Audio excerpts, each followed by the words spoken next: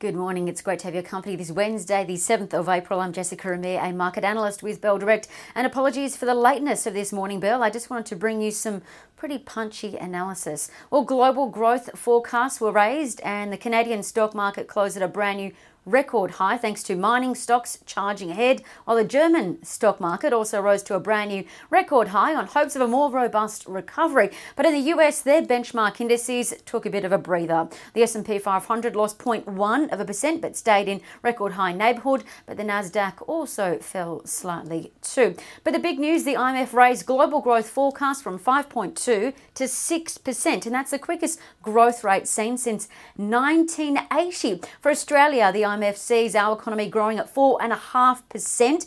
That's much stronger than what Citi and market expectations are. So if this global growth does come to fruition, which it's likely to, this supports stocks that thrive in economic growth like banks and miners, building companies, and discretionary spending stocks like Coca-Cola and the like, with the economy really steam training along. Now, on the flip side, stronger growth deflowers defensive assets like gold and bonds. So if you aren't exposed to economic comeback kids, you might be missing out.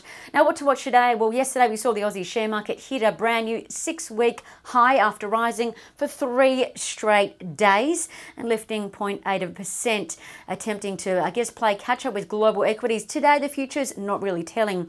They were earlier suggesting a rise of just 3 points or 0.04%. But today, traders and investors focusing on 4 key areas, guys. Firstly, stocks benefiting from the Australian NZ flight bubble, taking off from the 19th of April. In New Zealand, AIZ shares, they rose 8% yesterday. And Flight Centre, FLT, they rose 4.4%. And here's their chart. I think Flight Centre is one to watch. As you can tell if you had a look, the buy orders are mounting in Flight Centre. It's a Bell Potter top pick with a $21.50 target. Macquarie's target is $20. Secondly, traders will also be watching the tech sector, guys. Why? Well, yesterday the tech sector saw its biggest gain in a very long time. Afterpay rose 10%, Zip rose 9%, Xero, also another large tech company, that rose 3.1%. Why? Because bond yields stabilise and the US tech sector is also coming back. Now, technical traders also jumped into the market yesterday in Australia because it looks like our tech sector has reached the end of its bottom downward trend. And we also saw the 15-day moving average is also about to cross above the 30-day moving average. Now, this is basically a bullish signal. The last time it occurred back in October.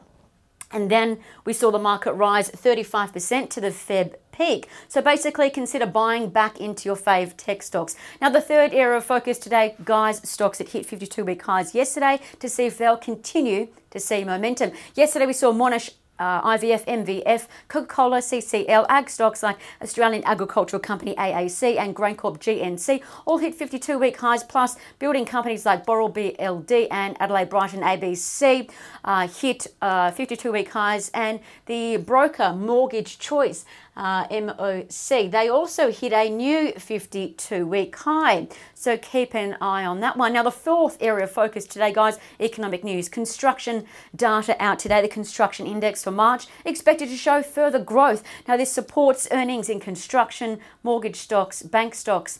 The services sector data that will also give a reading today, expected to strengthen. There's also quite a lot of companies going ex-dividend today, guys, including ABC, as well as ETFs like IOZ, which is the top 200 ETF, and IGB, which is a bond ETF. And as for the most traded stocks from yesterday to watch today for our active trader desk, Bell Direct Advantage, the most traded stocks included 88 Energy, which fell 62%, Pilbara Minerals PLS, it rose over 1%, and Freedmont Petroleum Corp FPL, that rose 50%.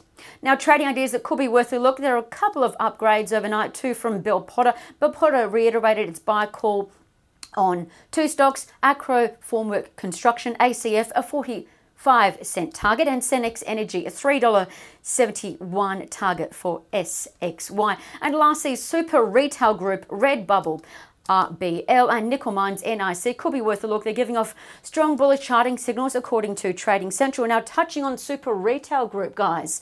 This is a chart supplied by Trading Central. Now, it basically suggests that Super Retail has formed a diamond pattern over the last 49 days of trading, suggesting that it could touch a level of $13.20 to $13.60 over the next 49 days, which is when this pattern was formed.